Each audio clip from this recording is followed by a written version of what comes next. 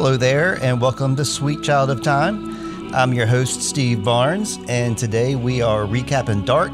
We're up to episode 8 at this point, where this episode is titled So You Sow, So You Shall Reap. It's a real tongue twister of a title, and I'm here with my co-host, Lindsay Dunn, from One of My Stories. Ahoy there, Lindsay. Ahoy, Steve. Yes, it's the longest episode title we've had yet. I don't like this episode. I like this episode. The title, I'm not a big fan of, I gotta say. It felt like, a little bit of a out of the ballpark change after all the lies, secrets, crossroads, I'm hoping more for those one-word titles as we're coming up, but we'll see what happens. I won't give them a hard time, though. Creative freedom and all that. As much as we like this show, we're okay with whatever they call the episodes, I think. Yeah, absolutely. We're on board with it. So what's going on this week, Lindsay? How you doing? I'm doing good, Steve. Yeah? Any news for us? Yeah, I have a poem that... Something I hadn't considered before. You've been reading letters, Steve, but I have a pretty nice level of comments I've gotten on my blog posts, so I haven't really tapped into those. So this week I thought I would share a poem. I had these viewers, Max Olga. It's a married couple or a partnered couple. Somehow they made an account called Max Olga, which is their names, Max and Olga. And for a while, each episode, they were writing a poem that went with the episode. So I want to read the one that they shared for the last episode. This is killer. Okay. Yeah. So it's only 4 lines, so it's not very long. But there's no title. So it says, "We are most taken with the priest. What a muscular beast. What a tattoo. What a chest. He really does his best." That's wonderful. And it's all about a hot priest. Yeah, I like this. Yeah, I wanted to shout out Max Olga for their poems. Yeah, good deal. We didn't get to see his barren chest this episode, in episode 8. He was wearing all of his clothes, unfortunately. Yeah, but that's great. We got a little something from One of My Stories over there, right? Isn't that where you got that from? Yeah, this is a comment that was left on I guess it was the Crossroads episode written recap that I had. So if you... Oh, okay. Yeah. So it's about the episode last week, not this week. Okay, yes, I see now. Last week. When we got to see his chest and his tattoo. It was what a tattoo. I agree with the poem. Yeah. The other thing I feel like we neglected to mention something in the episode that was kind of an important thing. Okay. Is that last week, Jonas was interrupted by the stranger, right? And he explained to him that if you interrupt this meet and greet between your parents, you will never be born. And I believe we forgot to mention that when he went back to 2019, he burns the letter. That we did. Yeah, we did not talk about that. And I was mad at him for doing that. I didn't understand it. Dang it, Jonas, you can't do that. Right, yeah. What were your points you wanted to bring up about that? Because I'm just mad. Well, I don't know I guess the point I see in him doing that is I want to say that at that point, he had decided he was no longer going to try to change the past. By burning the letter, he was trying to, I feel like that was him. Okay. Helping himself resolve that, the stranger has explained I need to butt out and let things happen as they need to happen. And so as a kind of a grand gesture, he went home and burned the letter as a symbolic, almost like a stage of grief. I'm going to let go. I'm going to move on and not going to try to interrupt Mikkel anymore. And maybe there's not too many points, but I just feel like we neglected to mention that such an important thing, that it was a very grand gesture of him because he had been collecting these items for his backpack, right? The lantern, the Geiger counter, the map, and the letter was one of his treasured possessions that he did not leave at home. And here he is burning it. Yeah, I guess we glossed over it because last week we ran long. I think we ended up at like a 2 hours 20. And I guess maybe we were just trying to, get through things at the end of the episode there, which is probably the editor's fault. We probably should have, allowed time to discuss that fully. I'm less mad now after your description. That makes a lot of sense because he's heeding the stranger's advice, and it's good advice, actually. I feel that if he does just kind of let the, he sees now like the impetus and like the beginning of everything. And so now all he has to do is just let it play out, and then he will end up, where he's at. So yeah, by burning the letter, that solidifies it. It makes me less mad. Me and Heather were both, my wife Heather and myself, were both just could not figure out why he was burning the letter. And it's like, take a picture of it first or something. Like, don't do this. This is like an important letter. What made you mad about it? Just the fact that it was such an important letter. It wasn't just, like a note to, it wasn't just like a note like from a father to a son, like, saying I love you before he dies. It's like even more revelatory than that. It's proof of time, not proof of time travel, but to Jonas it is. And to us, the viewer, it is proof that it exists. So it's so important. It's like an almost as important of a document as the Declaration of Independence. I mean, this is a historic thing here. So that's why we were mad at him for burning it, just because it seems, so reverent of a thing. And plus, it's like a physical representation of everything, I guess, too. Yeah. Well, it's a physical representation of the reveal that his father has shared that I am Mikkel. So I guess there's several ways we can interpret it. We could interpret it like I'm moving on, but also that I'm going to forget, like I'm choosing to forget that I know this piece of information. So maybe Jonas thought, hey, I can go back and just pick up where everything left off. Sure. I'm going to forget that Marta is my aunt. In a way, I feel like he's trying to do the right thing, even though maybe the right thing would have been in that moment for him to help Mikkel, regardless of the consequences, because in a way his actions are self-serving. He's like, I don't want to erase my existence. So he picked himself over his father. I don't know. I'm very conflicted about it. I'm not saying I agree with it, or I think it's interesting that you were mad, and I don't think I blame you for that. But he made a choice, to do that. So I thought it was it's a pretty important kind of plot point that I just wanted to make sure we put in there. Yeah. Okay. Good deal. Thank you for doing that, because it blew right past me as well.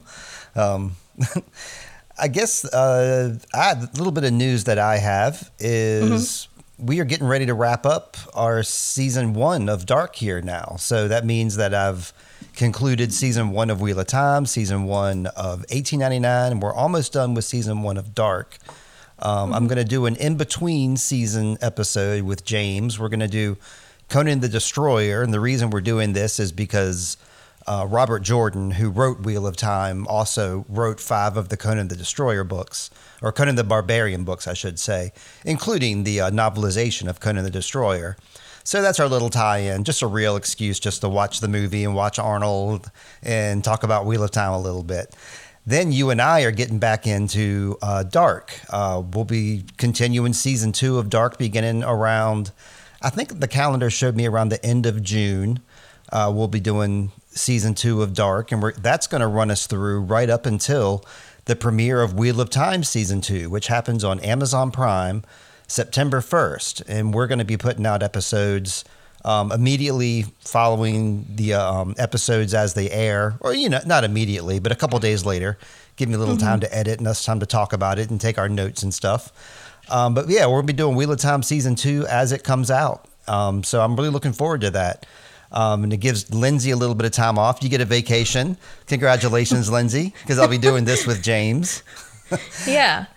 So have you seen Conan the Destroyer before? Yeah, I saw it when I was a kid. I saw it in theaters. Okay. I remember Grace Jones. I remember The Thief. I don't remember a whole lot about it. I remember it being funny. I mean, probably the last time I saw it was probably more like 91 or 92. I watched it with my friend Sam, more than likely, on, VHS tapes at his house. But, it's just a reason for me and James to get together, and James chose the movie. So I'm willing to go with things like that. I'm willing to podcast with Nate. I'm trying to work with Nate to do some stuff. I don't know if that's going to come or not, but I'm being very lenient with him. Like, whatever you want to do, I'm on board with it, Nate, just as long as you want to podcast with me. And as long as I can keep doing Wheel of Time and Dark, I don't care. So for the viewers, are you going to be just talking about the movie, or will you be talking like the movie and the book? No, we won't be recapping the movie at all. We'll just, talk about it the same way we discussed Under the Skin. Just a few talking points here and there, how it ties in with Robert Jordan. And I've already done like a lot of Robert Jordan / Conan research that I'll be sharing, and the timeline and how he met his wife, and how Conan the Barbarian ties in with Robert Jordan and his wife Harriet meeting and getting married and stuff. So it's it's a meet cute in a bookstore. You gotta love that.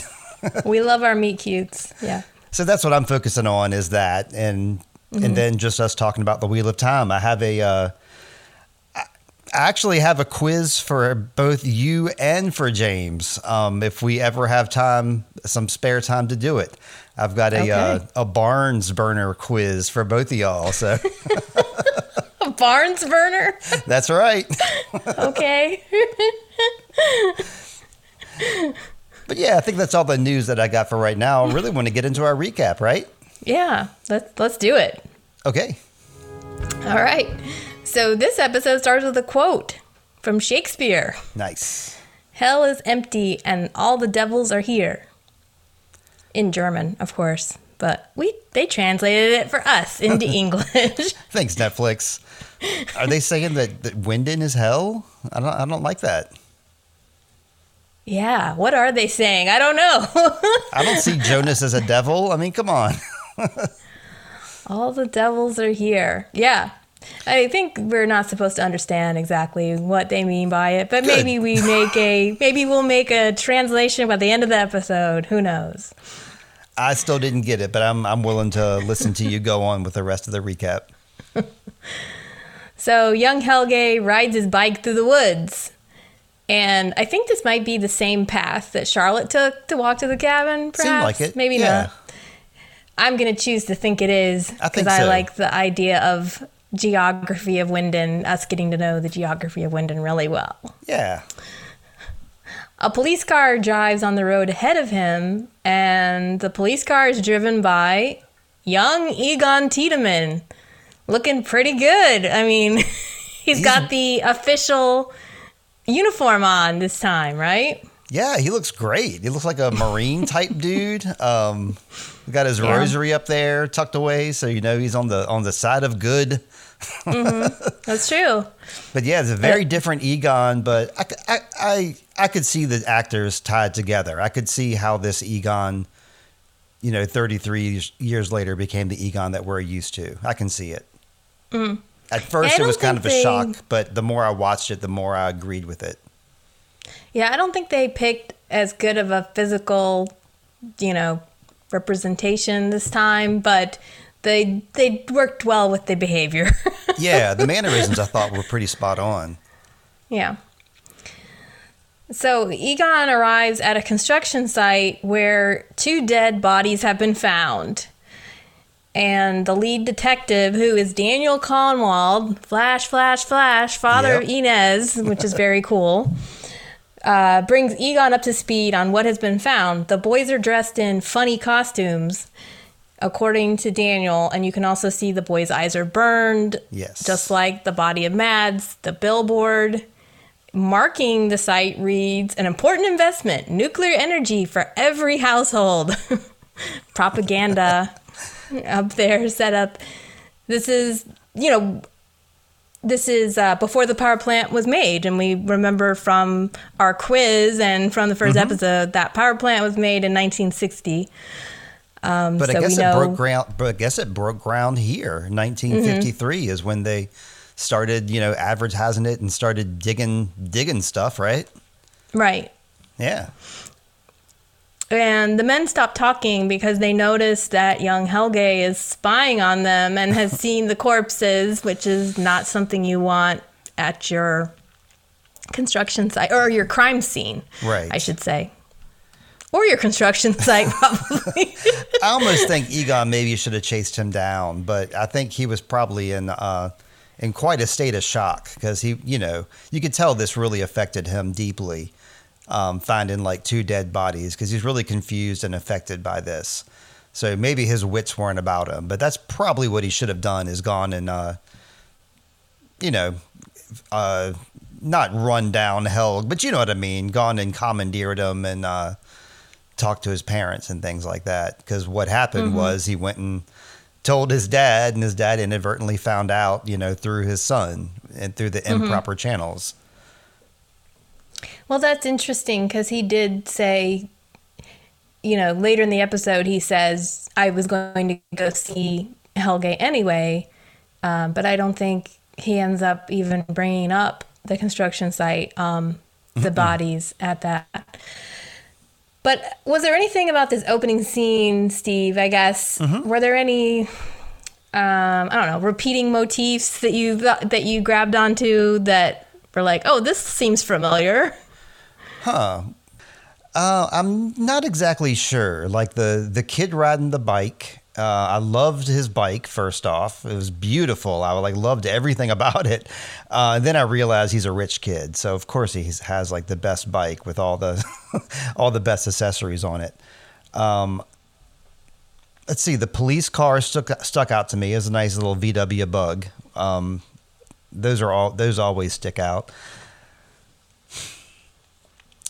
I did notice that the path was the same path that Charlotte was walking on as well. We didn't see any power lines on them because we don't have a power source yet. Once the nuclear plant is built, they'll put those power lines up along that back road. No, did you? Okay.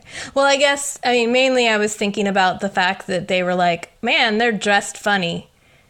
Yes. Okay. And I remember how Charlotte was like, somebody dressed them as if they were in the 1980s. Yeah, I brought that up on the first or second episode that we talked about. And right. Yep, they said it here too. I underlined it. I didn't make a note of it, but I underlined it.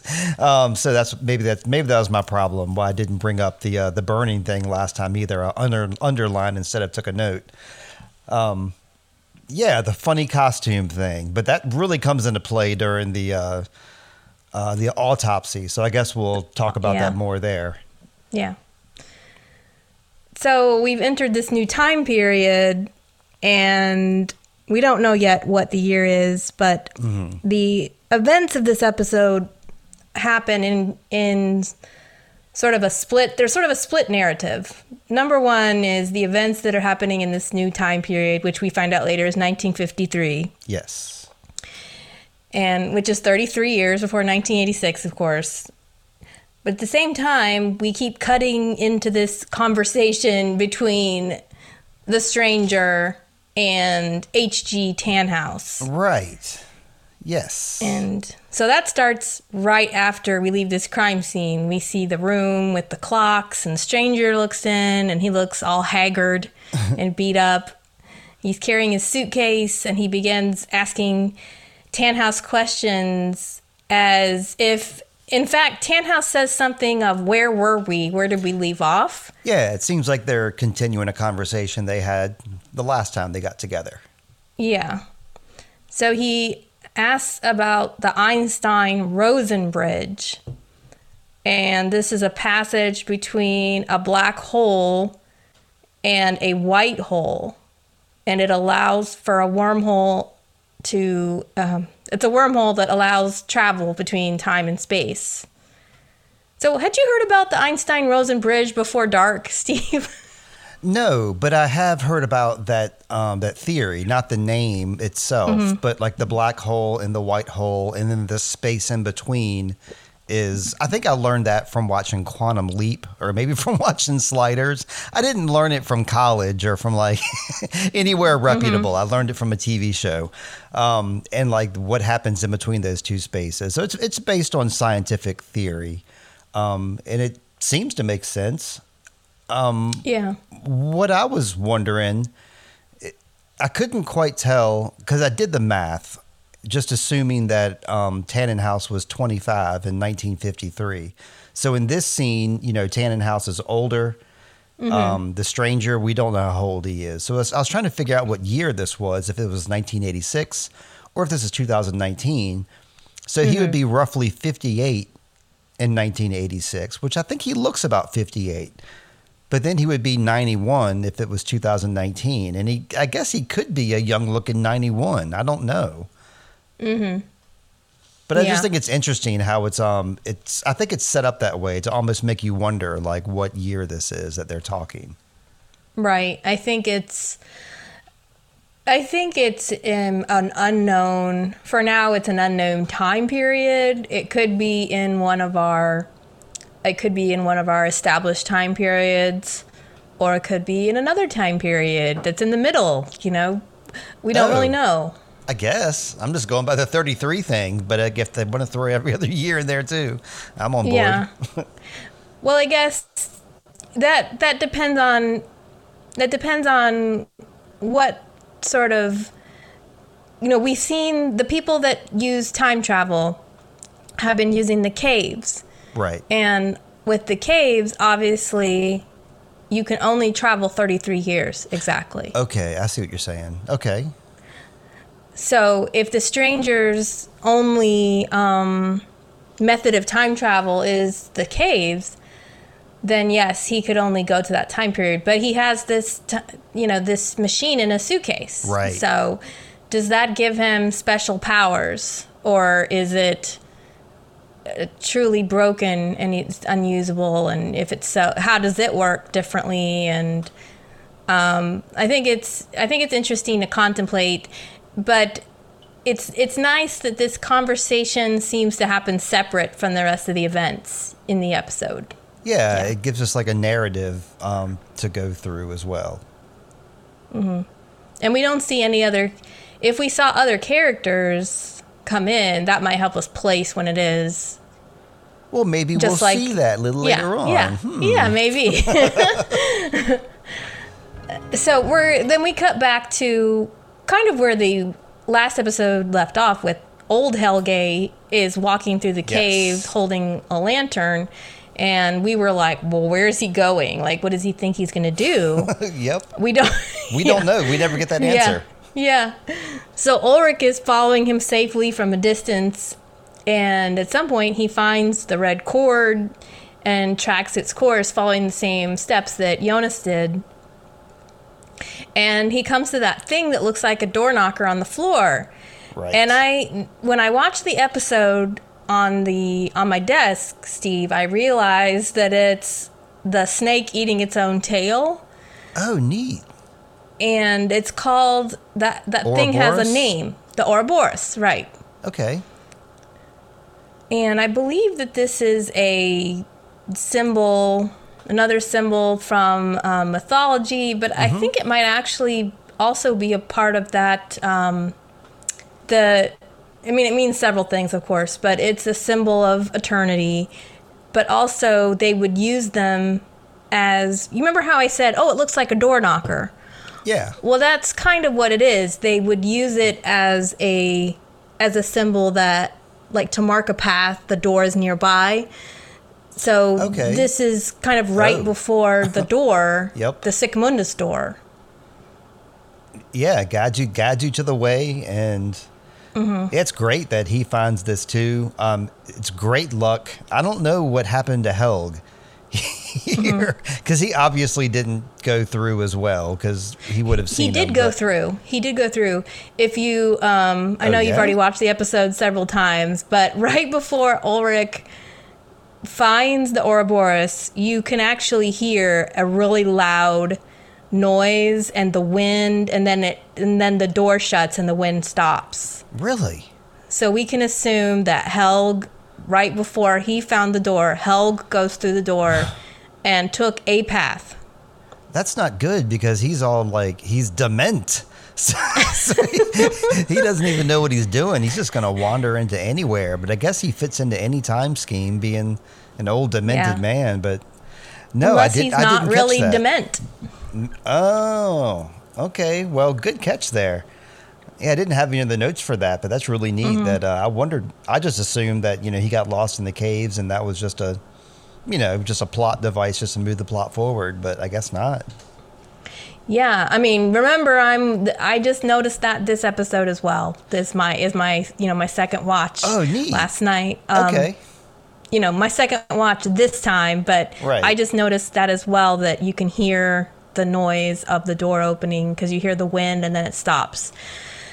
So I think I think Ulrich hears that noise, then finds the door knocker, and then he finds the door because that's who he was after. He was following Helge. So I did notice that Jonas went right and Ulrich went left. So I guess going to the right takes you to 86, and going to the left takes you to 53. Mm-hmm. So Ulrich was just a 50-50 coin toss away from reuniting with his boy, but he would have screwed everything up. Well, I don't know if she sure did come into 1953 like a wrecking ball, didn't he? Mm-hmm.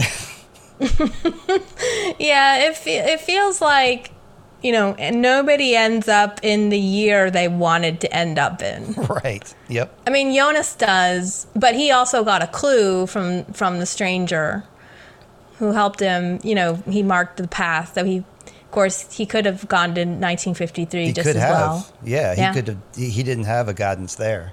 Mm-hmm. So then the stranger and Tannhaus are talking about the concept of duality, and that they think about dualism, black and white, up and down, but a truer model is the triquetra, or the Trinity knot. And there's a third dimension. The wormhole connects three dimensions: future, past, and present. Right. And nobody said this, but the image that popped into my head, actually, as I was thinking about the infinity symbol, how we have the figure 8 on its side, which has two circles that are connected, right? Right. So in a way, the triquetra is the Trinity knot, but it's the Trinity knot. It's that same sign, the infinity symbol, only it's stretched to add this third dimension. Right. You're exactly right. So Ulrich reaches the fork where the tunnel divides, and he chooses a path. And in 1953, Helge arrives at his very fine home, which is one day what will become the Winden Hotel. That's so neat. I didn't know that. Yeah, it's one of the locations. We'll find out about the other one there, but we find that family homes have changed hands between our four main families. I mean, I would never have known that if you hadn't pointed it out. They make it more apparent, later on in the episode? Well, I don't think anybody ever says that, but we see the Winden Hotel, and visually we can see they look exactly the same from the outside. But the stairway, when the stranger comes in or whatever, that front desk is basically to the the left of that stairwell. But gotcha. One thing we have to notice about the rooms in Dark is a lot of times in one time period they show us the room from one angle, and then another time period they show it from another angle. Right. So the blue chair room, for instance. When we see the blue chair room when it's the blue chair room, we're seeing it sort of from the, so that it's tall, long way. And when we see it as the bunker, we're seeing it in the wide way. So they sort of disguise. Yeah. I noticed that with the Nielsen household too, because when I was watching them move about that household, I was trying to envision the kitchen table and the couch where Katerina was sitting and stuff, and you couldn't quite do it because the angles were different, but it was definitely the same house. Yeah. So Helge arrives home, and he's greeted by this very strict-looking woman who's his mother, named Greta Doppler. So this is the wife of Bernd. Yes. And the mother of Helge. And he comes home, and she goes on about how dirty he is, but I really didn't notice much except for maybe like one smudge on his face. Exactly, yeah. I think she's just a super control freak or something and can't have anything out of place. Yeah. This scene was really uncomfortable. Very. I didn't know how far she was going to make him undress. I didn't know if she was going to start striking him. It was like her vibe is terrible. Right. Well, also, you have to look at, I think, Helge's body language as well makes it even more awkward because he keeps covering his private parts as if he's naked almost, even though he's in his underwear. And it makes you really suspicious that he's being sexually abused, you know? Yeah, that's something that he has to normally do is protect himself. And so that he's gone to protecting mode here. Like, I don't like it one bit. Like, I think I said a couple episodes back how, you know, you can tell how a character is by how they treat kids and animals. And I'm seeing how she's treating little Helge, and it's terrible. It's awful. Like, I'm watching another show, Silo, right now, and there's a really, really mean character, real bad guy type, you know? He's awful. But then he goes home, and he's like a real sweet dad to his kid, and he reads him books and stuff. So it's like, aw, he's a nice guy, right?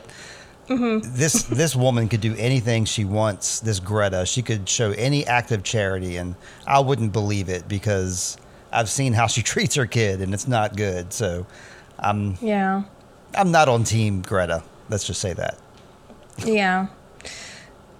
So she makes him strip down to his underwear so she can wash his dirty clothes, apparently, and pulls him really hard by the ear.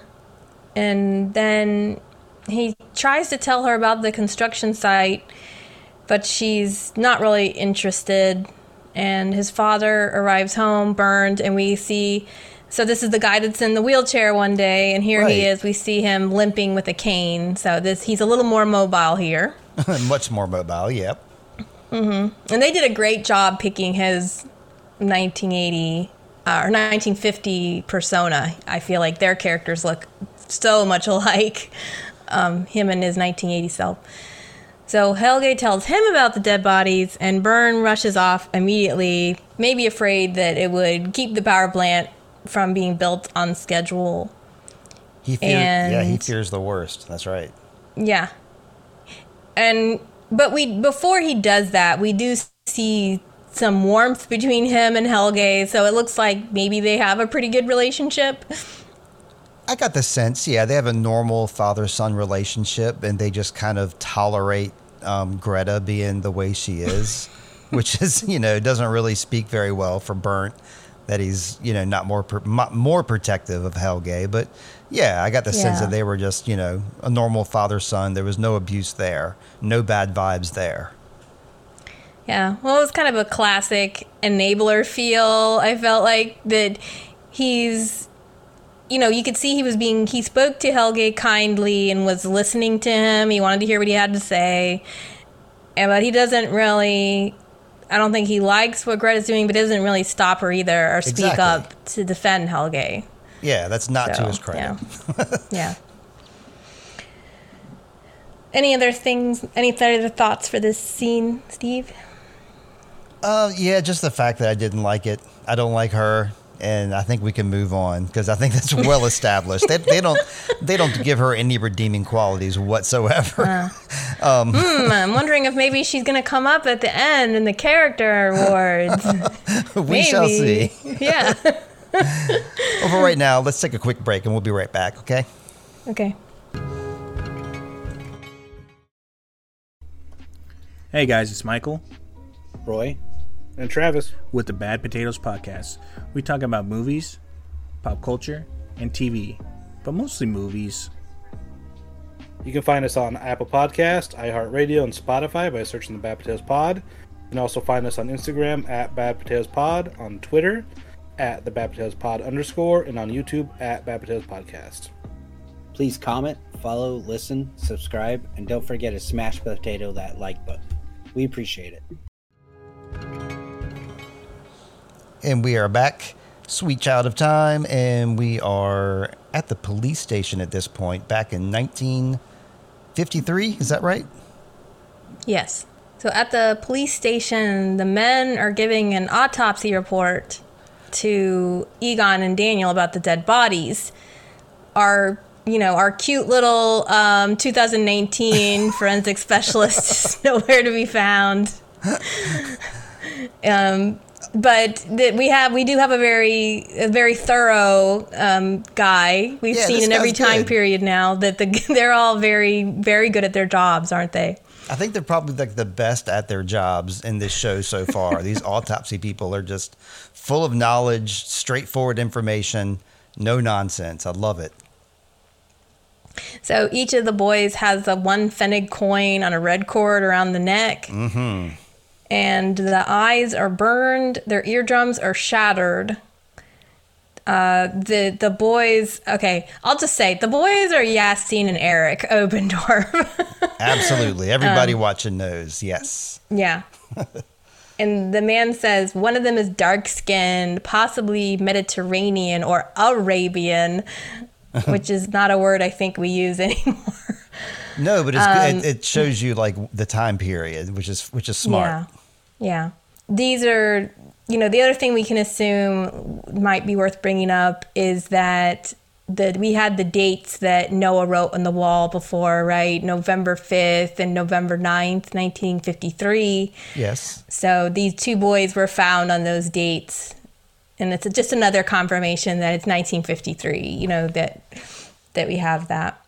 I mean, there's some consistent things like the red string and the effing penny, whatever you call it. Mm-hmm.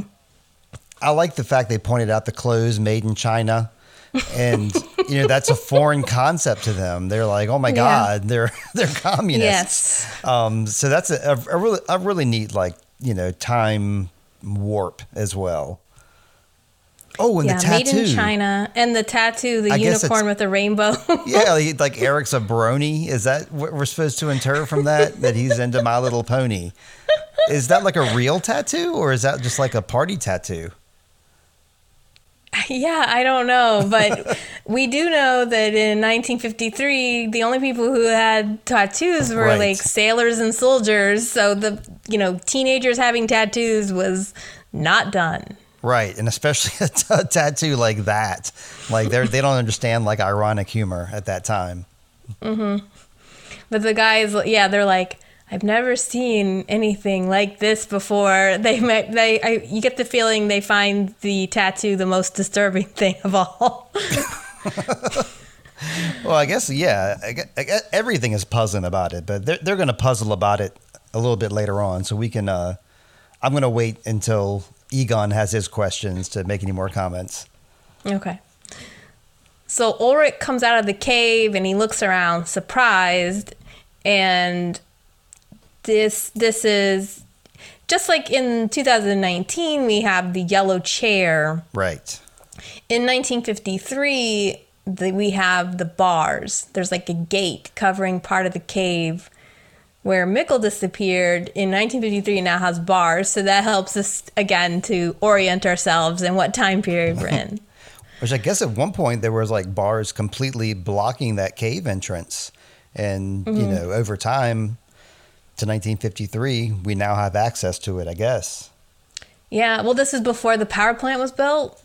Right. So, yeah, it's kind of like, wonder what these bars are here for. Right. Yeah.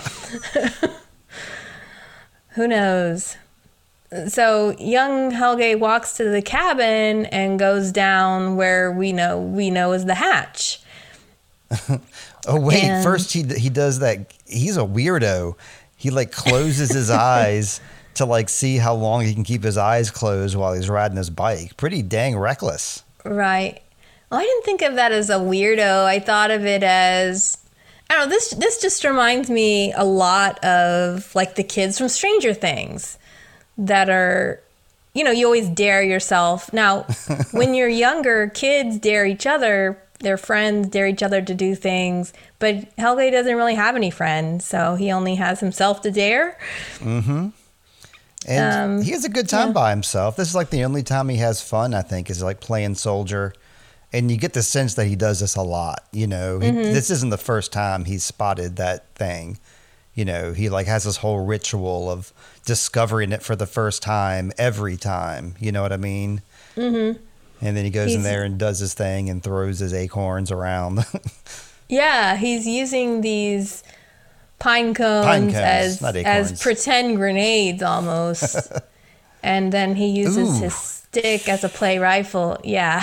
So we were seeing like the pine cone like motif to like lure the kids earlier.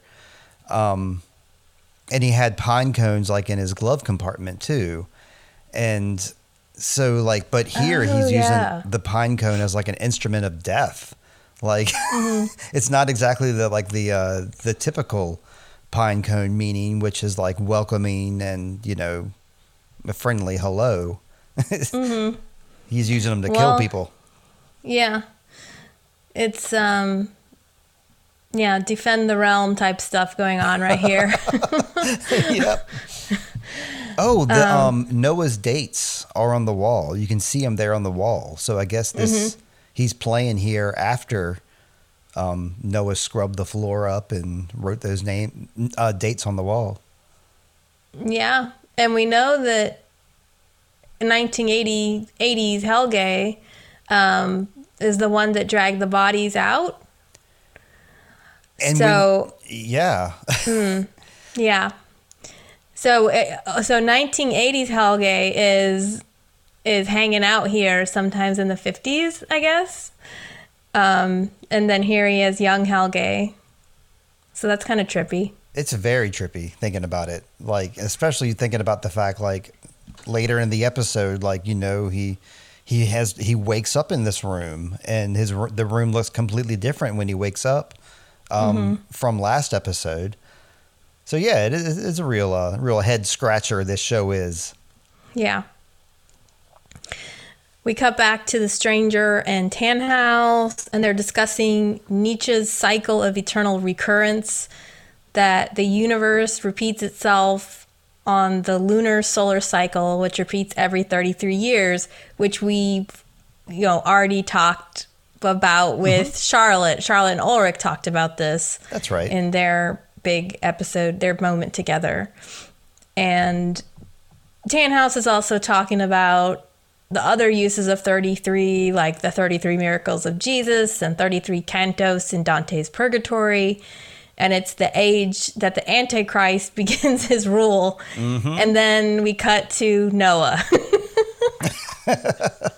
Good call. Before, did you want to say anything about that speech? Okay.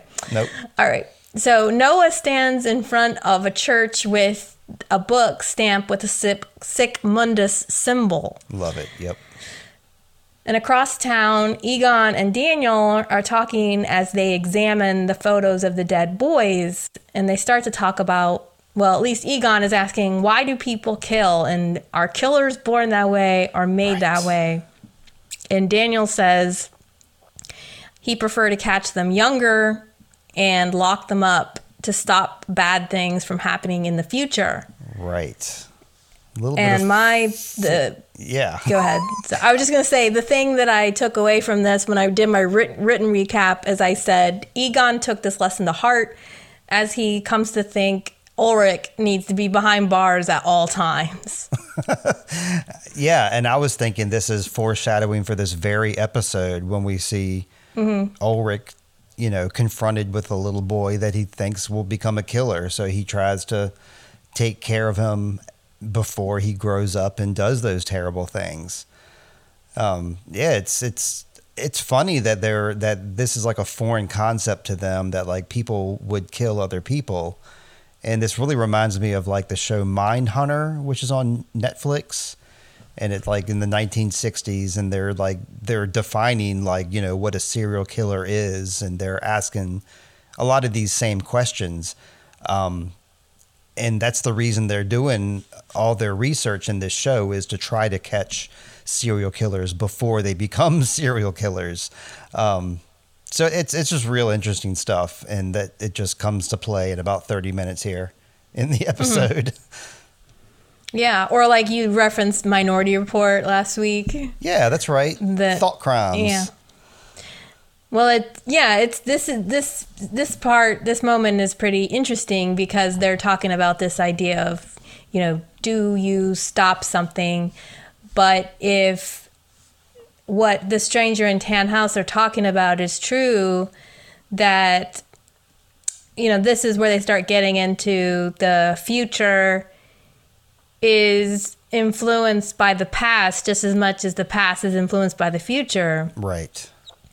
And so then we start to think Ulrich has this plan that he's planning, like you said, he's planning to exact it so that the thing that won't happen, the thing that he thinks will happen, won't happen. But we know that it seems like he just sets it all into play, though. I mean, right, exactly. All he's doing is just enforcing the future with his erratic actions. But yeah, we definitely see Ulrich play out this whole causality effect thing throughout this episode. So back at the cabin, Helge is accosted by two older boys who push him down, pee on him, and take the coins in his pocket he was going to give to Claudia. Yeah. Ulrich comes out of the woods looking for old man Helge, not realizing this boy in front of him is younger Helge. And Ulrich asks him if he's seen the old man, and Helge says no. And then Ulrich tells him that he needs to defend himself or the bullies won't stop. And he suggests the next time Helge just bite them. Right. I think that bit of advice will come back to bite him in the butt later on. But this is exactly what we're talking about, the cause and effect. Yes. Like if he hadn't have told Helge this at this moment, he might not have bit him, and he might have, succeeded in what he was trying to do. Mm-hmm. Well, even that, though, the question, the second question Egon asks is, are killers born that way or made that way? And so here we're seeing Helge probably abused by his mother. Yes. Picked on these kids. Mm-hmm. And, if your life sucks, does that prime you to become a killer? I think there's many questions going on here, but yeah, there's also the question of, is Ulrich, by taking these actions, he himself caused the very thing he didn't want to happen. That's right. Yeah. Yeah, and these bad things happen to Helge, but in addition to those bad things happening, he's got this person saying these things to him that's giving him advice. And he's taking the advice because he's a little kid and he's looking up to an adult. So, yeah, there's many reasons that are outside of his control. Of course, you're supposed to have control of your own, reasoning and actions, but these definitely, have caused some chain reactions in his life. Yeah. And that comes into the dialogue later, but we'll get to that when we get to that. So back to the Tannhaus stranger dialogue. Tannhaus draws the stick figure on a piece of paper, shining a light. The light shines in one direction, and it's reasonable that the light will always go in that one direction. But if the wormhole exists, it changes the rules and nothing's where it belongs. He then folds the paper, and the source of the light now comes back behind the stick figure and shines past him. So, yeah. We've already talked about this, and that was my note next to this, was Ulrich is an example in this episode of what he does affects the future. Mm-hmm. So I didn't have any notes for the scene. I think Tannhaus says it best, right? Yeah. Tannhaus, you did it. Good job. We should be podcasting with him, too. So Ulrich walks along the street and a car pulls up and is exited by an extremely beautiful woman with dark hair and lipstick red dress. Mm-hmm. And she asked if he can tell her how to find a particular address. Ulrich tells her that's the address of his house. And she says, "Oh, are you Egon Tiedemann?" Dun dun. He doesn't want to hear that name. Yeah. Ulrich looks really confused by this pronouncement. And then he's further confused when she tells him she's Agnes Nielsen and her son is Trante, his father. Well, she doesn't say that. I mean, he's looking good too. He's got the pop collar and his hair going. I mean, they're quite a striking pair here, the mother and son of, well, I guess the father and grandmother of Ulrich, right? Mm-hmm. That's just amazing stuff. And he doesn't handle it well. He runs away, literally, like Mr. Bean. Yeah, he definitely. Well, also, let's look. Did you notice his face is pretty beat up? That's Ulrich's not looking good. This is like, I don't know. This is another callback. I feel to 1899 with I don't know, beefcake. Franz. Yeah. He's always, his face is all dirty. But Ulrich's just walking around with like blood all over himself. Yeah. And also interesting, here's where we learn that the Nielsen house used to be the Tiedemann house.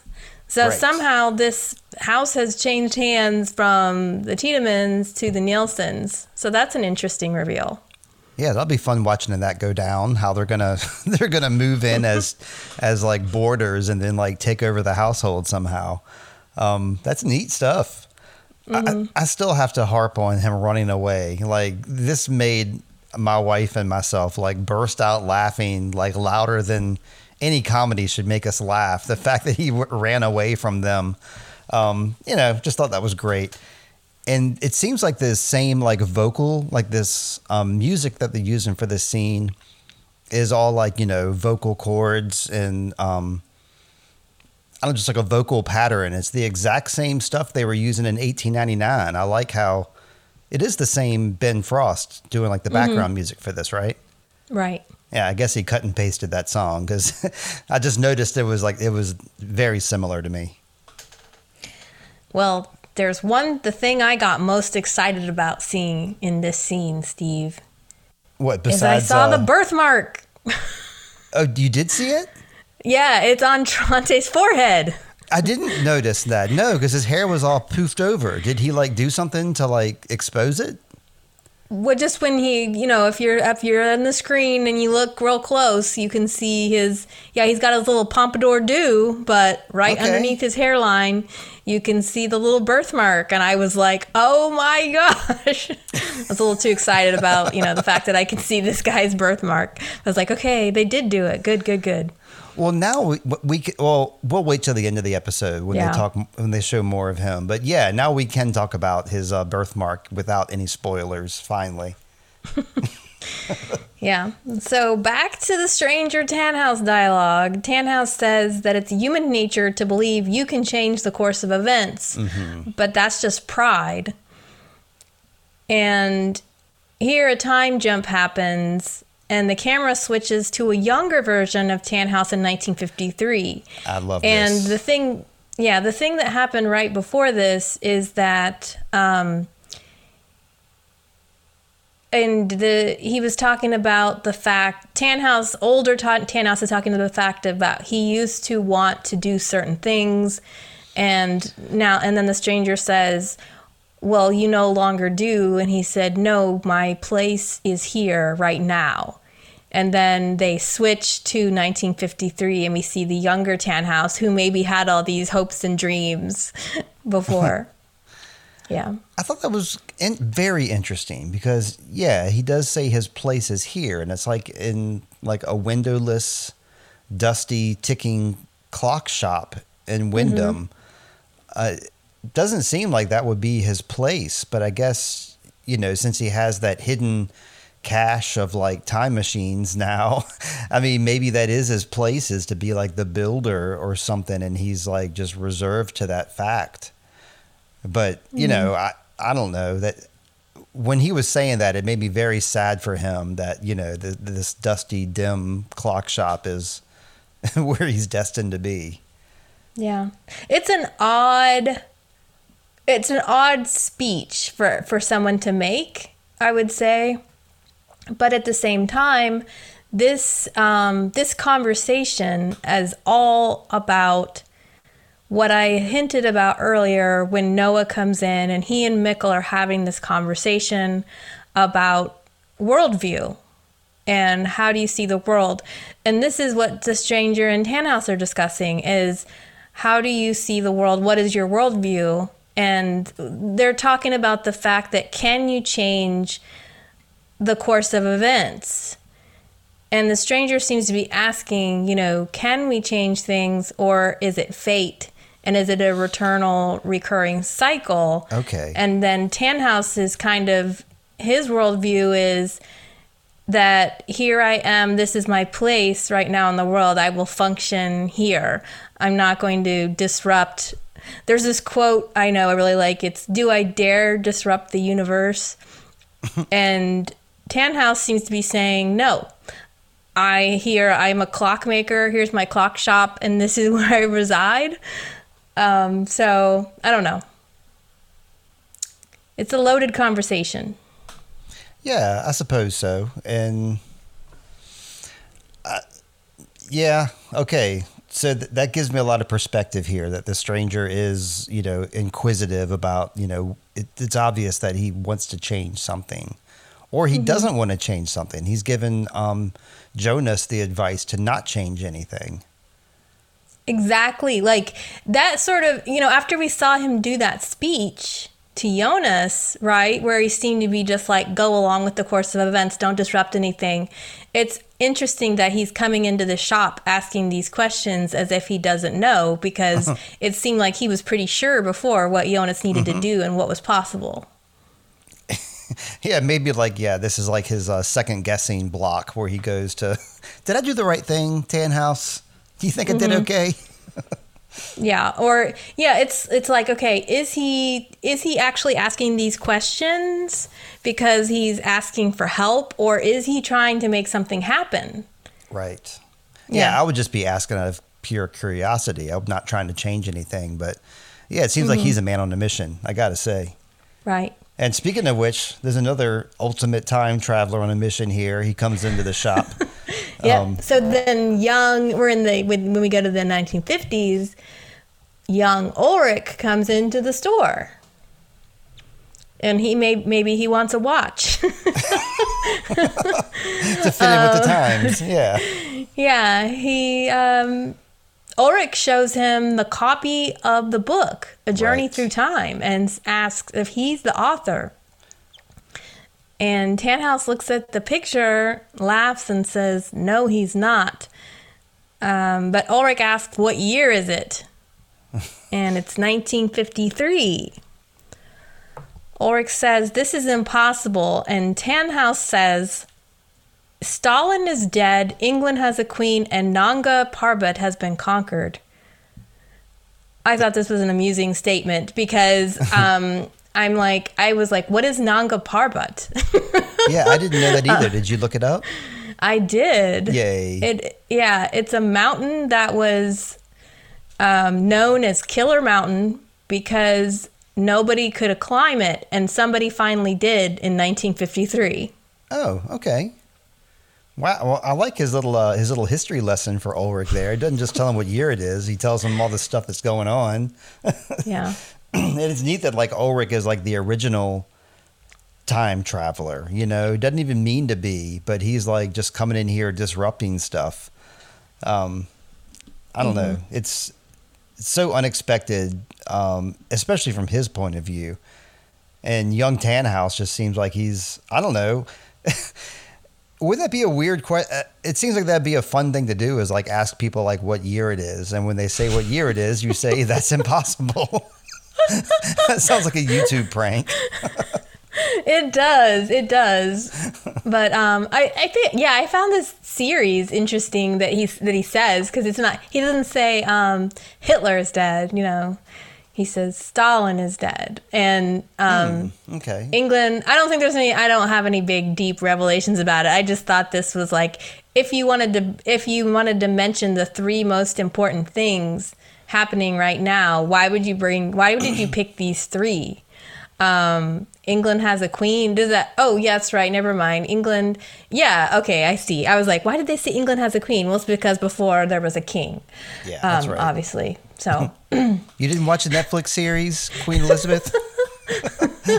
I have seen The Crown, but that's what I'm talking about. The Crown. Yeah.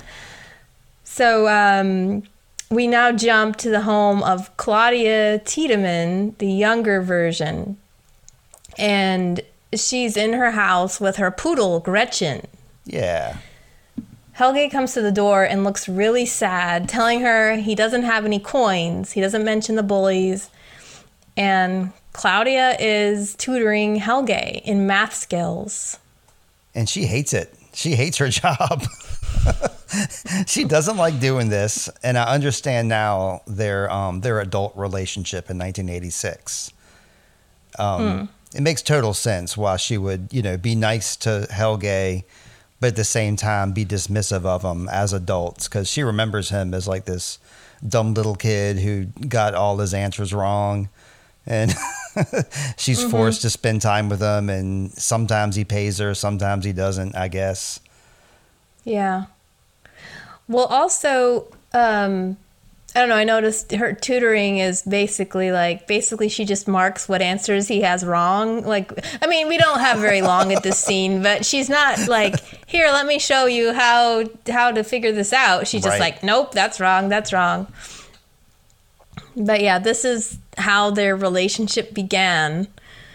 Now, he's from the wealthy family in town, right? But that gives him some panache a little bit. Yeah, but her family is more like working class. I mean, I guess policemen are considered working class. Absolutely. I don't know. Yeah, blue collar. Yep. And she's got this braid loops. I love like her Queen Amidala style, like Star Wars hairstyle she's got here. Oh, yeah. She's got, red hair. She got a red shirt on. She got a red freckles. plaid skirt. Yeah, very cute. Yeah.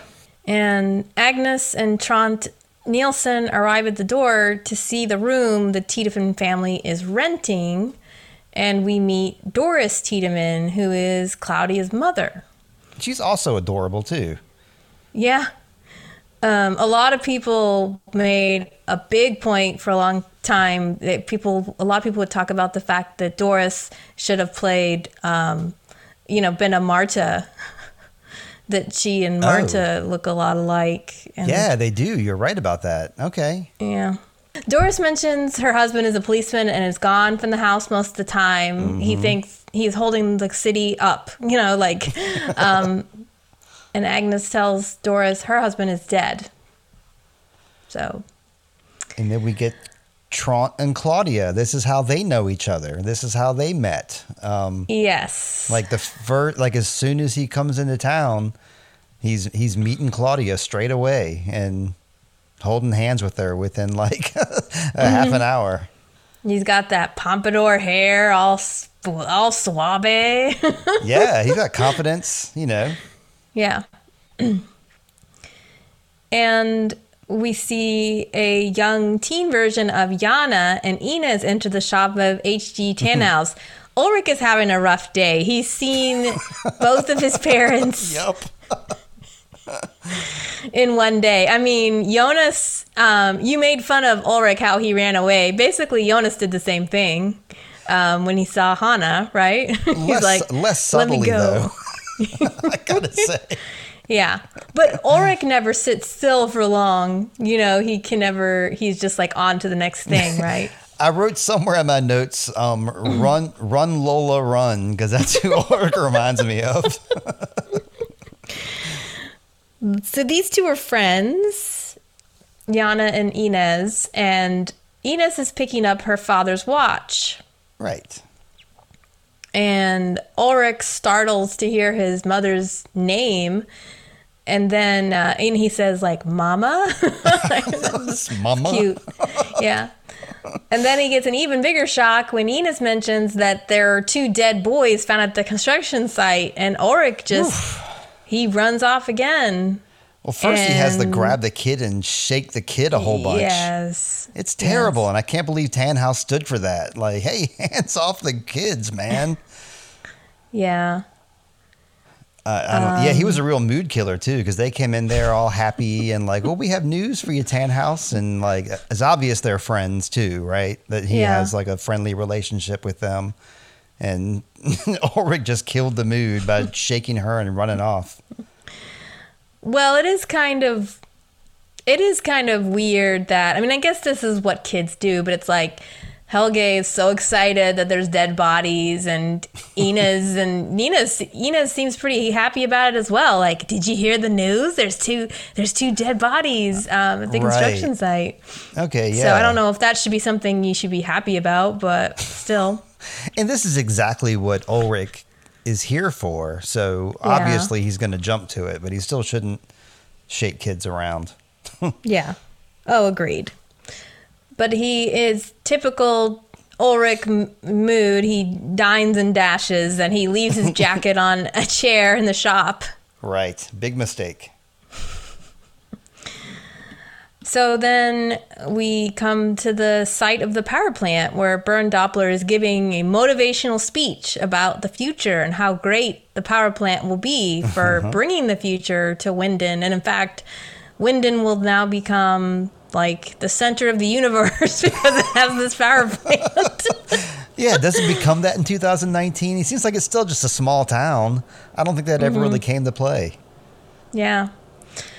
But the audience looks really bored with this speech, and also sort of another mood killer. You said mood killer before, Steve, so it's a mood killer. The police come in and start nailing signs in the ground that there's a crime scene nearby.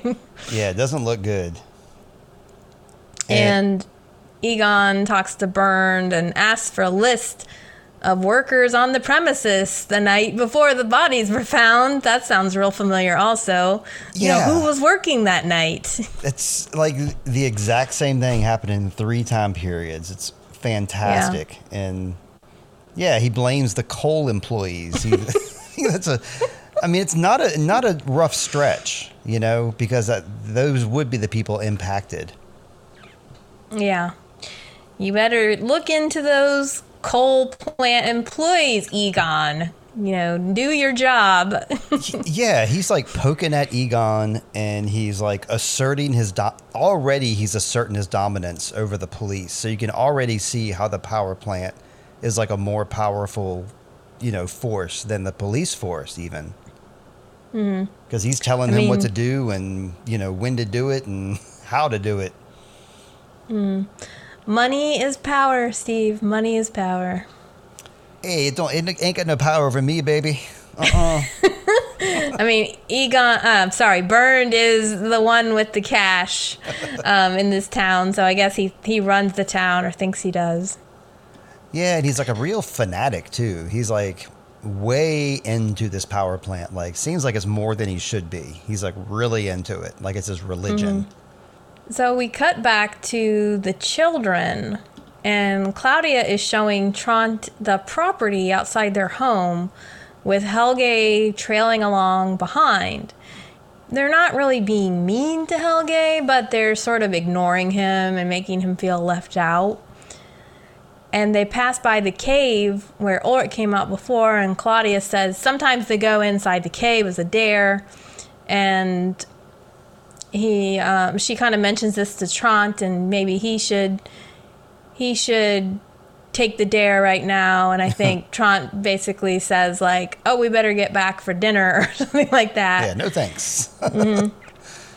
And sort of Helge is feeling bitter and left out, and so he gets Gretchen to run into the cave by throwing a stick inside.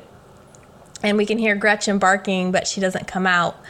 And then Claudia begins calling for her dog, and Helge runs off guiltily.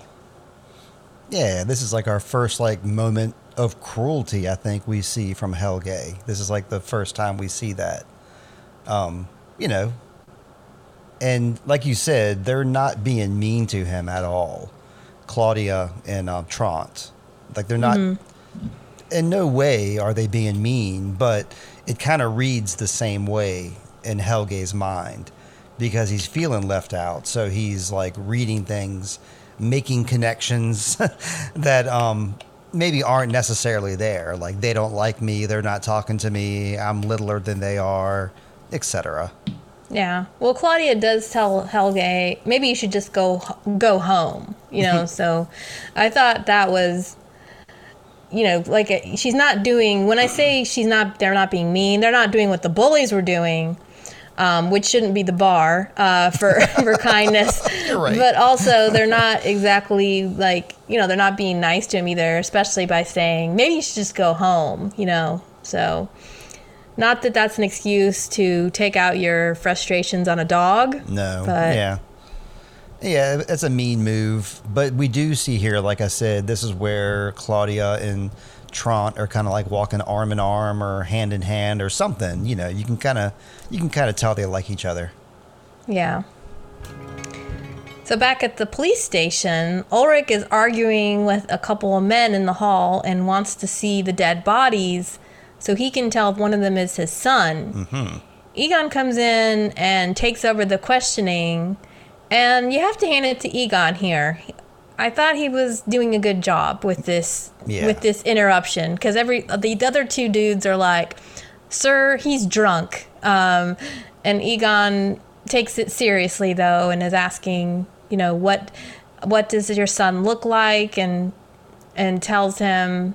Oh, sorry, he doesn't ask him, but Ulrich describes what his son looks like, and then Egon says that script doesn't fit, and Ulrich wants to know if they know Helge Doppler, and Egon looks confused because the only Helge he knows is the son of Bernd Doppler. Right. And then off goes Ulrich again. Yep. There's no pausing with him. Nope. And yeah, I noted the same thing too, how Egon, I'm glad Egon got in this conversation, because otherwise it might have gone way more south than it did with those other two guys questioning him. So here, yeah, we get to see, I don't know, this is interesting to me. Anytime Egon and Ulrich are together. Absolutely. The Winden police. Yep. No future. That's right. So Egon arrives home and is greeted by Doris, who asks him about his day, before telling him about the guests that are visiting about the room. And she tries to reach out to him, I feel, a little bit, and he's kind of brushes her off and just says he's tired. Typical, like, you know, I'm tired, home from work kind of husband's talk. And he doesn't tell her about his day. He had a real interesting day. He didn't tell her anything. Yeah.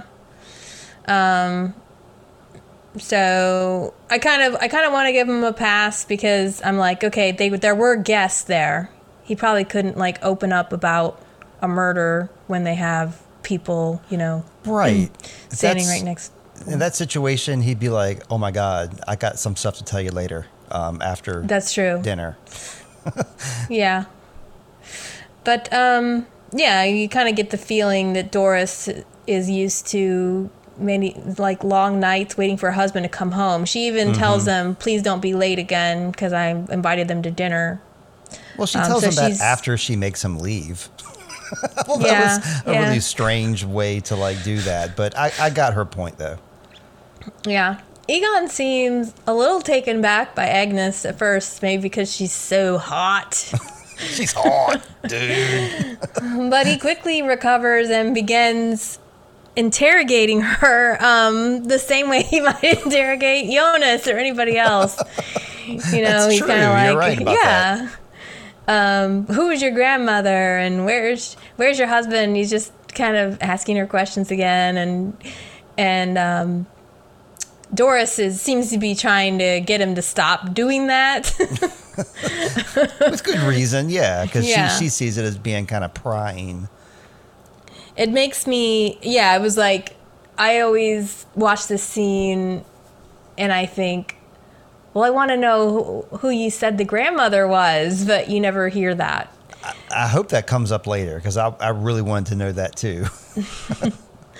But before Agnes can answer this question, Claudia bursts into the room yelling about how Gretchen has disappeared.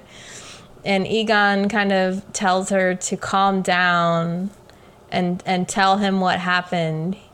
And he plans to go to the Doppler house to see if Helge knows anything.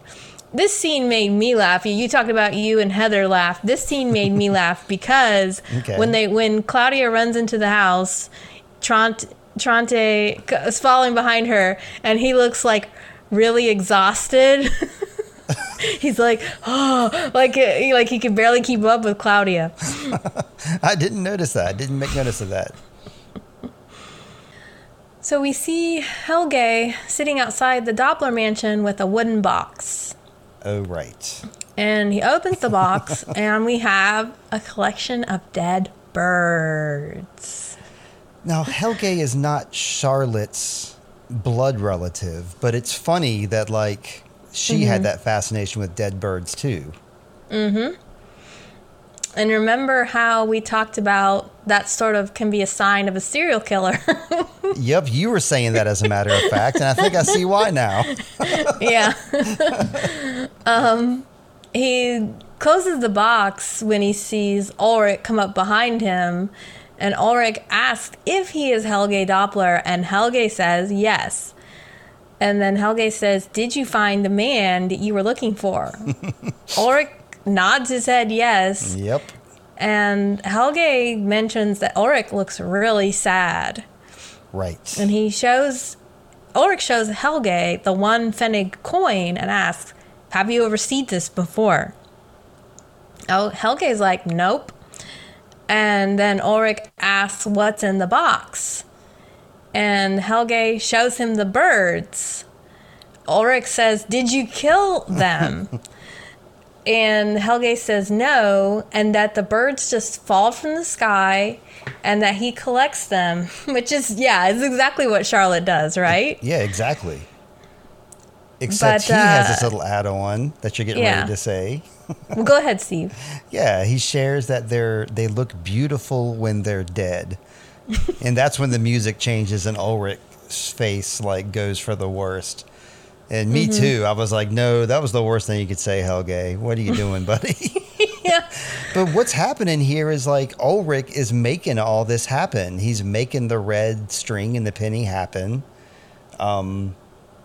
He's making history happen right here in front of our eyes. And especially when Helge says to him, "You look sad," because he does. He says that to Peter as well a couple episodes back. That's like the only thing that Helge ever says as old Helge that to me sounded like he was concerned for Peter. But now I'm thinking he was just repeating some random phrase from this moment because this is such an important moment in his life. Right. He says now with Peter, he says, "Don't be sad." But yes, you're right. It's the same. Yeah, I mean, didn't even think about that. You know, that's I'm thinking more about what he says later, which we're about ready to get to. Okay. But I also noticed, this is the point where I actually noticed how beat up Helge actually is. Where he's wearing these, before he was wearing like longer pants, and now he's wearing these like shorty pants, right? Like short pants or whatever you want to call them. And his kneecaps are like filthy, bruised. He has bruises all over his body, basically, is what I'm saying. And I became aware of that watching this scene the time before, because remember I said, oh, he doesn't really look that dirty. Now he's wearing different clothes, but like he doesn't just look dirty. He looks like he's been beat up pretty bad. Do you think like his mom would be the culprit here? Is that what you're guessing? Well, there's that, and also the bullies. I mean, they were pushing him around, obviously. and yeah. Okay. So it could be. I mean, I think he gets it from all sides, honestly. Yeah, I guess so. Yeah. Yeah, but so Ulrich does sound really sad, but he remarks that one day Helge will kill many times, and Helge starts to look a little freaked out by this talk, and then Ulrich says, "But I can change it, the future and the past." Now, what freaks me out about this line is that's what Helge says. Yeah, exactly. When Ulrich comes to visit him. When I guess it was the last episode or the episode before, when Ulrich comes to visit him twice in the nursing home, when Ulrich is like, "Hey, why didn't you come to your appointment? Why not Forest Road?" And he's basically interrogating him, and then Helge starts to get all freaked out. He says, "I know you. This is him. I know you. I know him." And then he says, "I can change it, the future and the past." Now, you were saying that you feel like he's repeating something from this moment, and I think this is repeating. I was like, this could be, we're seeing it like, oh, Helge is trying to change the past, but is he actually just repeating what Ulrich says because he's remembering this moment? Well, I think I guess it could be both. I think he's repeating these things because this moment was so important. Like from Helge's perspective, like this man came into his life and all these things happened and these things were said. And so they just created like an echo loop in his mind that like came into play more when he's older. Yeah. But I mean, I'm thinking, see, I guess it plays differently in my, like, I freaked out when I noticed this because it's like we're thinking Helge's meaning something, but it would be almost like, if you said to me, the Kool-Aid Man, and then 20 years later I see you and I go, "Oh, the Kool-Aid Man," and then you might be like, "Oh, what is she talking about? Maybe she wants Kool-Aid," but I'm just like repeating what you said to me. Okay. And it's he's just saying, "Oh, I know him. This is what that man said," and this is like the eternal recurring cycle, right? Like by Helge saying that, Ulrich chose to believe Helge was the person, and now he's saying it and has causing oh my gosh, I can't even. Yeah, it's a cause and effect that's fully like looping into itself, like an ouroboros, basically. Yeah. So Ulrich is going to attack him. Helge realizes that, and then Ulrich grabs him, but Helge decides to bite Ulrich. Yep. Just like he suggested he do next time. Yep. And we think that, Helge is running away. We think he's going to make it, but Ulrich catches him, and it's horrible. He just grabs this little tiny boy and throws him onto the ground. Yeah. And bashes his head in with a rock. 7 times. I had to watch it a couple times to count how many times. It was 7. 7 times? 7 times. Man. I mean, he did exhibit all the signs of an early serial killer, but at the same time, he had to like look a little kid in his eyes and like actively harm the child. So I think that's it's got to be a tough spot. And I don't know if Ulrich, he obviously didn't do the right thing. He obviously also didn't kill Helge here because he bashed his head in, and we see Helge later and he's got all these scars. This is why from this man. I mean, he does to his, I say to his credit, I don't want to give him any credit, but he does hesitate before hitting him with the rock the first time. Ulrich is sitting above him. He takes the rock. He holds it above his head. He looks down at Helge, and then he decides, yes, I'm going to go forward with it. And it's like, Okay, Ulrich, you are trying to stop the murder of children by murdering children. Right. I think that like at the very end of this episode, when we like pan out on Ulrich's face, that must be what he's thinking. Like, I just killed a child. Like, he's supposed to be the hero here, and he's like actually the supervillain. He's coming in here and making these things happen. He's ensuring that the future is going to happen instead of like preventing it. He's ensuring that it happens. So was Egon right about him all along? And what? That he's trouble. Too soon to say. I mean, yes. I mean, he does have something in him here, but Egon was wrong when he was looking at little kid Ulrich. He was pretty much wrong about all that. But Daniel says you got to catch them when they're young and before they become killers. That's right. So you're saying if Egon had like old Egon had, leaned heavily and maybe like planted some evidence on Ulrich and then ensured he was in jail forever, then that would have a different show. It would have been a different show. I mean, I'm not saying I agree with that, but I'm like, according to this worldview, Egon was right. Ulrich is a troublemaker. And even if it's kind of like, I guess the show Mindhunter, you're like, catch people before they do a crime. Even if he was wrong about young Ulrich, was it right to like lock up young Ulrich knowing that this would be the person he would become one day? Philosophy. But yeah, Ulrich created the Helge that we know, and this is how he did it. Mm-hmm. Exactly. So, at the Doppler house, Egon arrives and is greeted by Greta. Mm-hmm. And Greta is cold as ice to Egon.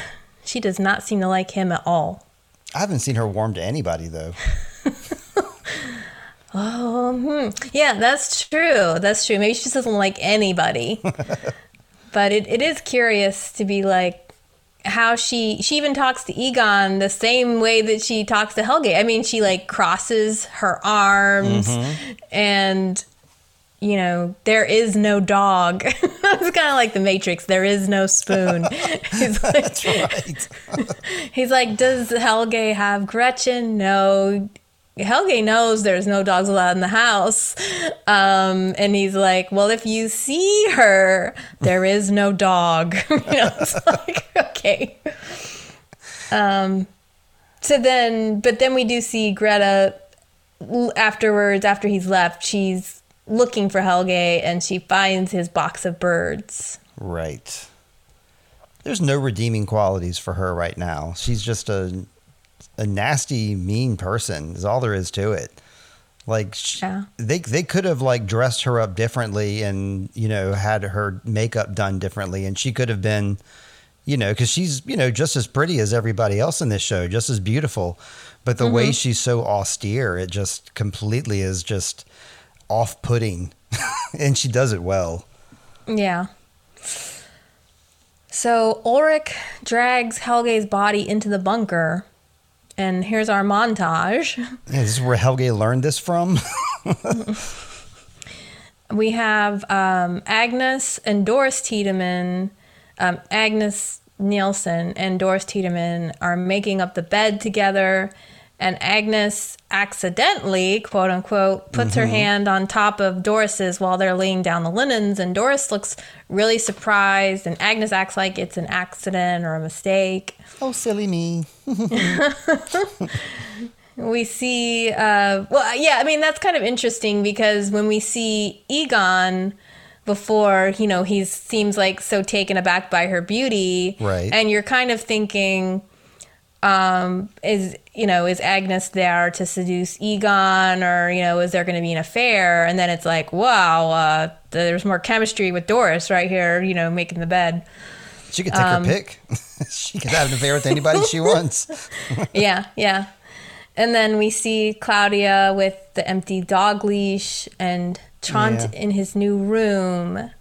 And he rolls up his sleeves, and this is where we see his arms are covered in cigarette burns or cigar burns. Right. And we don't know if he put that there himself, like he's a self-mutilator, or if he's being abused by his mom, or he was abused by his dead dad. But it's gross. It's gross. Mm-hmm. And this is why I saw on Reddit people were, or at least one person was guessing that the reason that Trant has that birthmark on his head is like an echo of these cigar burns. So like when you see like old Trant, you know, he has a bald head, so they made sure to put like a burn like on his forehead, so you would kind of, you know, remember that about him. It'd be like an echo in time of his cigar burns, I guess. That's just a theory somebody had online. Yeah. And we're seeing photos of our characters in different time periods. Oh, yes. We have Egon, Trante, Claudia, Jana, Inez, Helge, Katarina, Ulrich, and Hannah at different ages. We see like a picture of an old Claudia, though, which is the first time we see that, right? Yeah, we see... Yeah, I had her... I said her name, but like, yes, we see her actually in person, old Claudia. We know it's her because there's a picture. Right. But the other cool thing about this is, okay, she's in front of this, she's the one standing in front of the photo board. But the other cool thing is at the beginning, we saw Helge, you know, playing. He had a stick as a rifle. He had the pine cones as grenades. Okay. Here they have a real rifle, real grenades, right, and then gas cans. So the gas cans are new, but I thought that was kind of a cool, like, callback. All right, here's the real grenades here as where we had the pine cones before. Yeah, I didn't make that connection at all. That's great. I love it. I think we're like on one of our last scenes here. Yes, Lindsay? Yes. We are back at the clock shop where the stranger and Tannhaus are still talking. Tannhaus finishes up by admitting that the book is just filled with theories, not facts. It's like, have you done all this stuff? Oh, it's all just a theory, though. Who knows the truth? Well, someone does. The stranger asks what he would think if it were true. And then the theoretical talk ends, and the stranger says, I come from the future. So just exactly what Mikkel said to Inez. I think that's what all time travelers say when they reveal themselves. Well, some people might say I come from the past, but yeah, he's... Okay. So he comes from the future, and he has traveled to 1986 using this time machine. Okay. He opens the suitcase, or whatever you want to call it, lays out the machine we have seen in the stranger's possession all along, but now it's broken, and he wants Tannhaus to help him fix it. And then the machine doesn't work by itself, and a wormhole is created by an incident that released a blast of energy at the power plant, and he wants Tannhaus to fix the machine so that he can destroy the wormhole that exists. So now we find out his agenda, or his alleged agenda. Right. The Tannhaus is like, what, you want to create another wormhole? And he says, no, I want to close it. Close the one that exists. Yeah, that goes along with like what he was saying with Jonas, to like, you know, not mess with time anymore. But it feels like the stranger is not taking his own advice, to me. A little bit, yeah. He's a little back and forth, like all of us are. He says something about how there was a blast of energy. Was that like the earthquake that Charlotte was talking about? Maybe. I mean, we don't know, but I'm just guessing that could be it. Right, or have we seen this blast of energy yet? Well, the lights flashing. Well, yeah, I mean, it's like, I guess I'm thinking that the flickering lights is what happens when someone goes through the cave. Right, yeah. We so I'm not that. sure that's the same as a wormhole. Unless maybe that hole in the cave is a wormhole. I don't know. Yeah, that makes sense. Yeah, because you got the black hole, the white hole, and the part in the middle, which I guess would be called the wormhole. I mean, we'll find out as we get further along.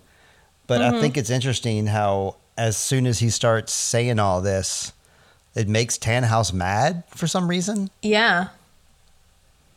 Yeah, he tells him to leave.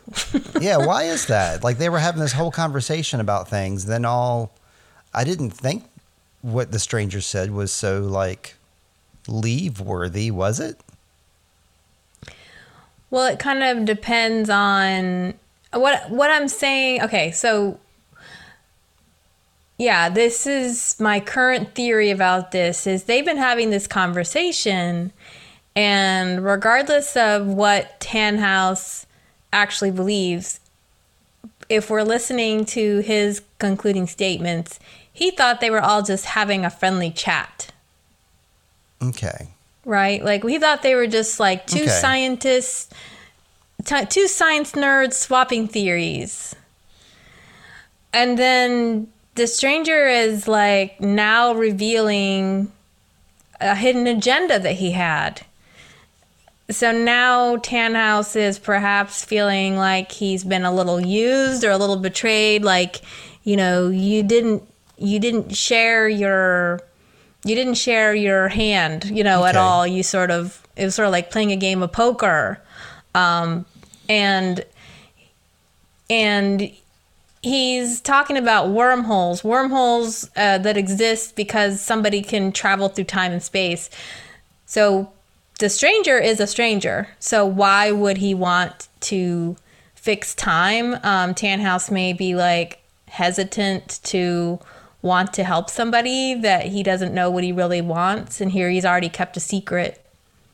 So I don't know. Well, he kept a secret of his own because he has, you know, he goes up the ladder and he has like his own little time machine too that he already has.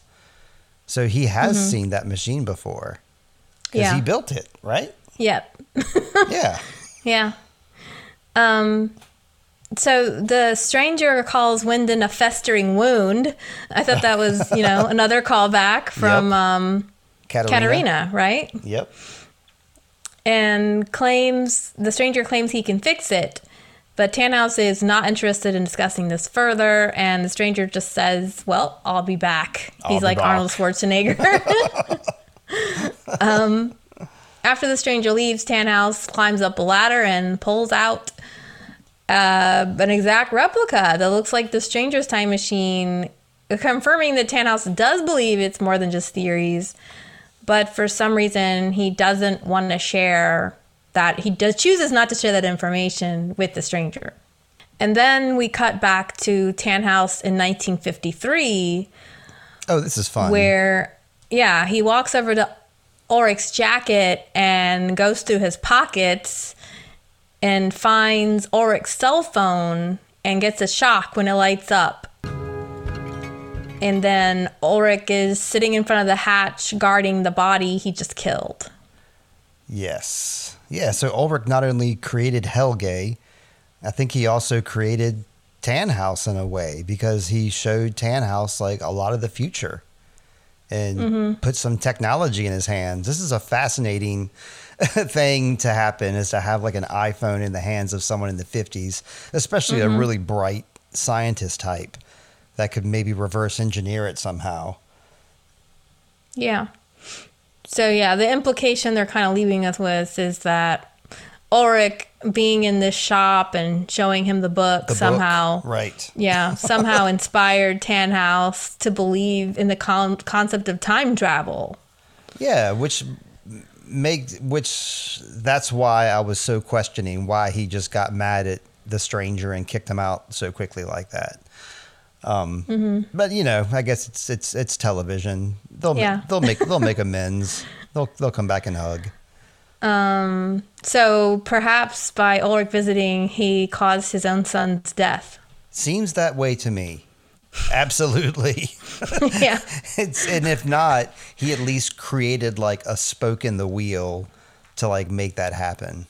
Yeah, I don't know if I have any. It's already that's a lot, and that's enough. I think some questions people might have here are like, how does Helge live?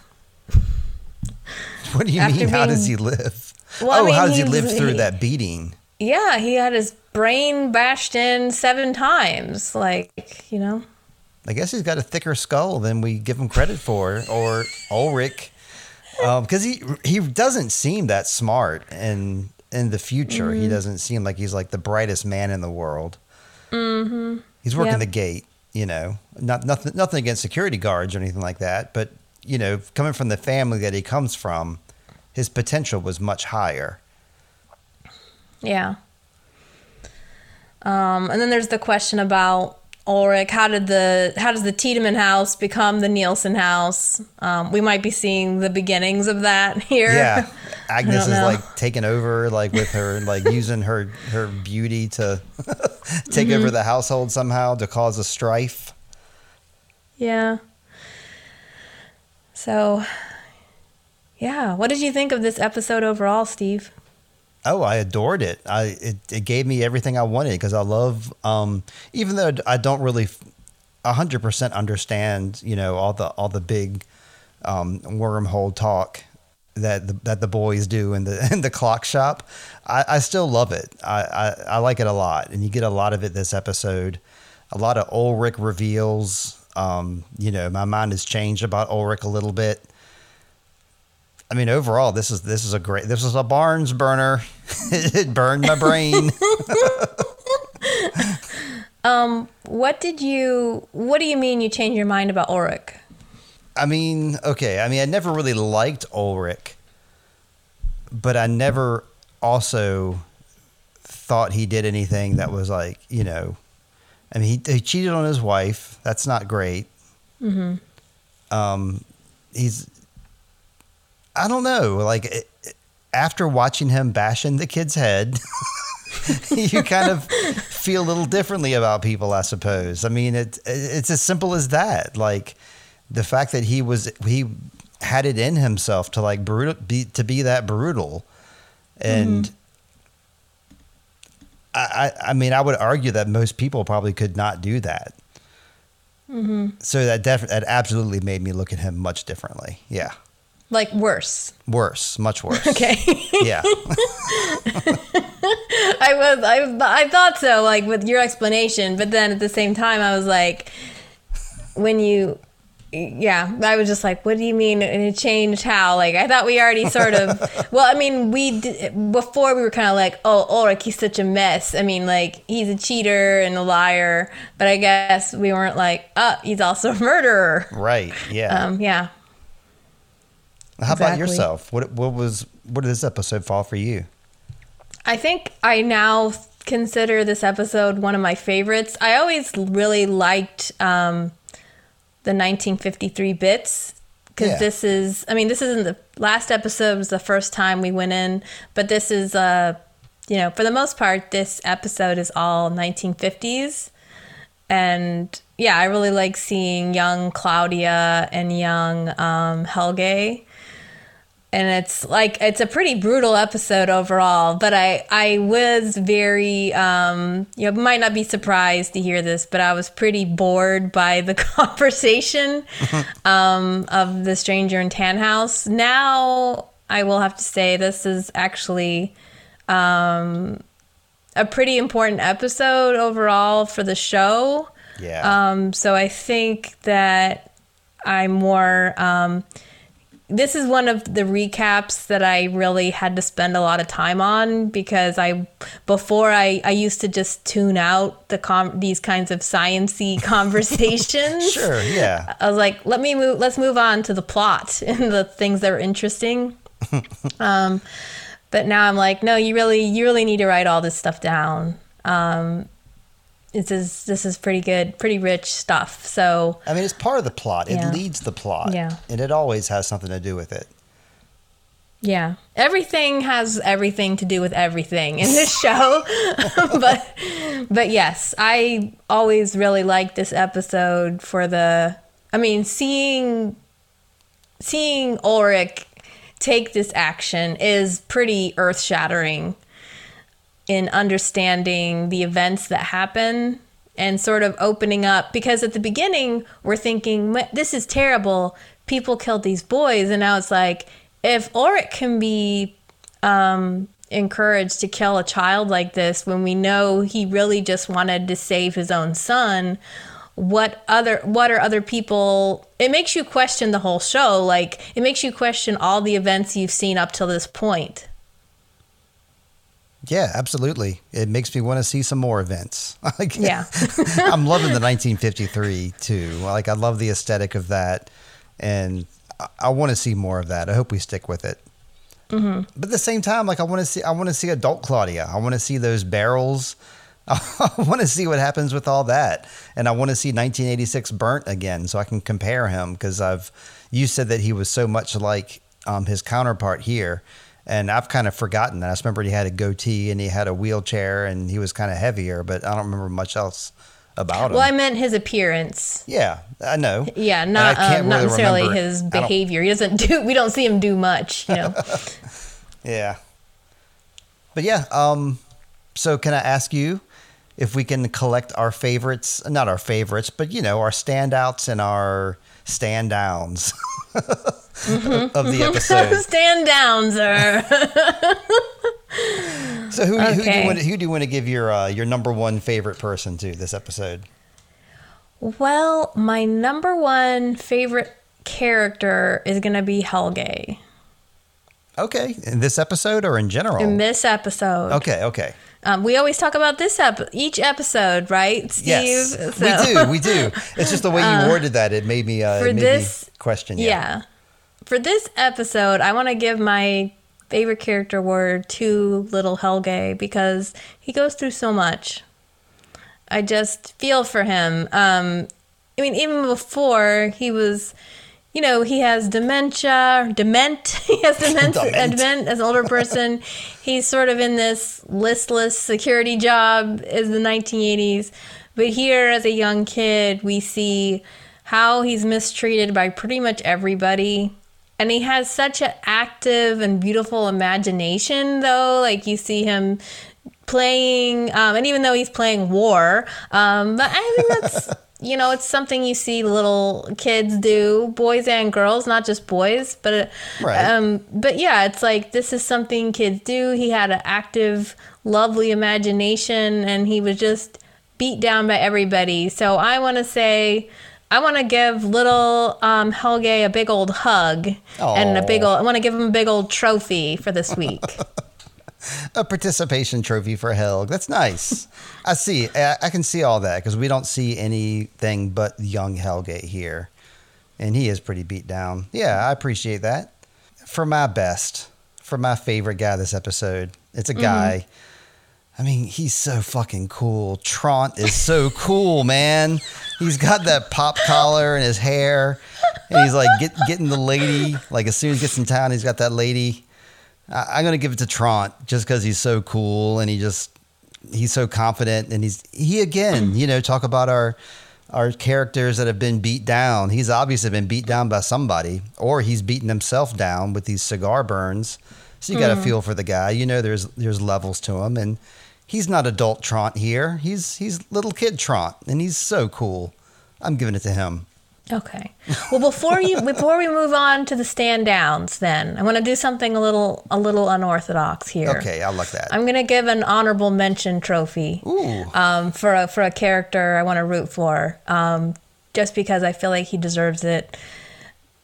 Egon, 1953 Egon. Okay. I feel like this is, you know, we've talked about how he's sort of a lousy cop, and I've given Egon a lot of flack, I will say. Me too. For his treatment of Ulrich.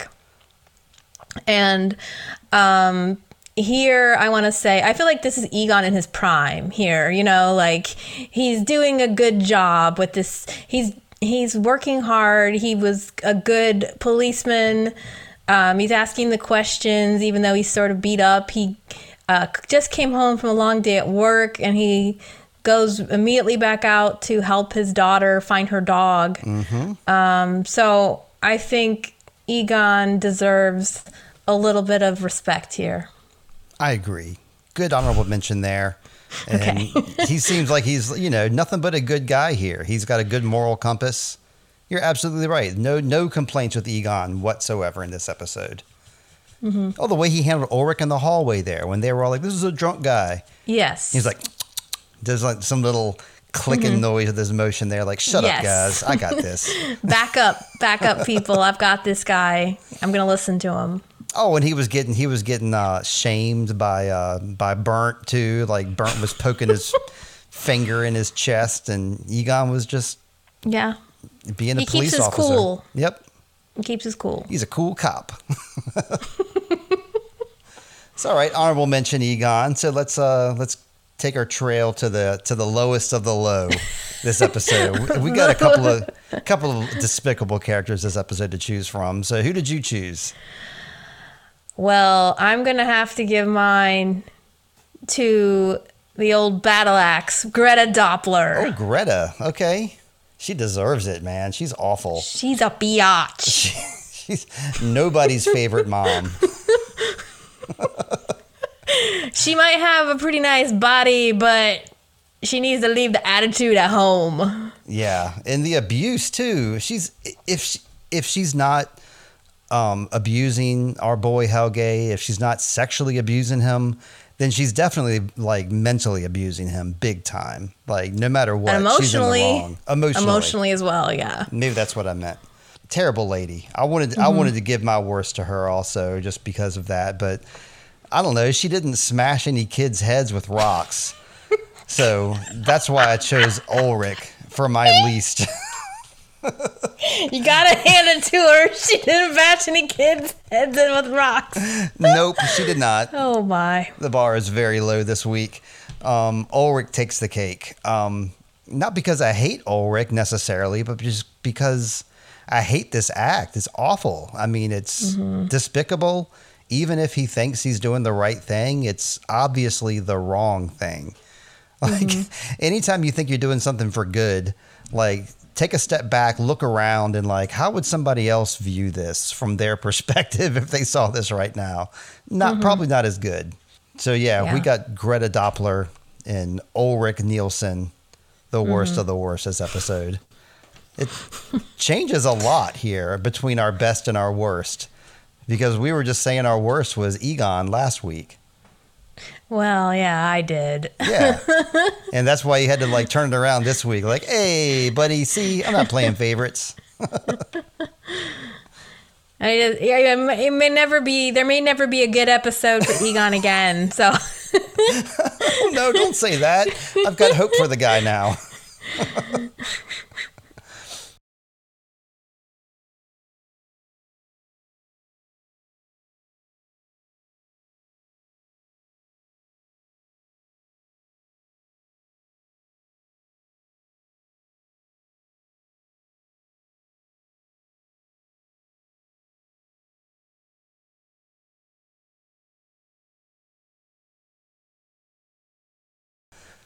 But yeah, we're almost at the 2-hour mark here. Not quite, which is great because I can't make those little videos that I like to make if our episodes are more than 2 hours long, I found out recently. So we're ending at just the right time, Lindsay. Did you have anything else that you wanted to go over before we end our episode? No, I think I'm ready for closing down the simulation. Closing time. Well, all right. As usual, you can find Lindsay at oneofmystories.com. That's the number one of my stories, where her written recaps are there. And she makes these episodes into YouTubes. And don't forget, she has a podcast, too. Her podcast doesn't just cover Dark. She's covering all the movies, and she's been doing stuff forever. So hats off to Lindsay. You find me at intro.void on Instagram. That's the best way to find me, I suppose. And I also have my band Intro Void on Spotify. And next week, we're going to be tackling episode 9. I don't have the title in front of me, but you know what it is. You'll be watching it with us. Lindsay, I hope you and the listeners always find some water and shade. Steve, I hope you find water and shade and a little poodle. to hang out with when you're lonely and blue. Gretchen, bark, bark. Good night, Lindsay. Bye. Good night.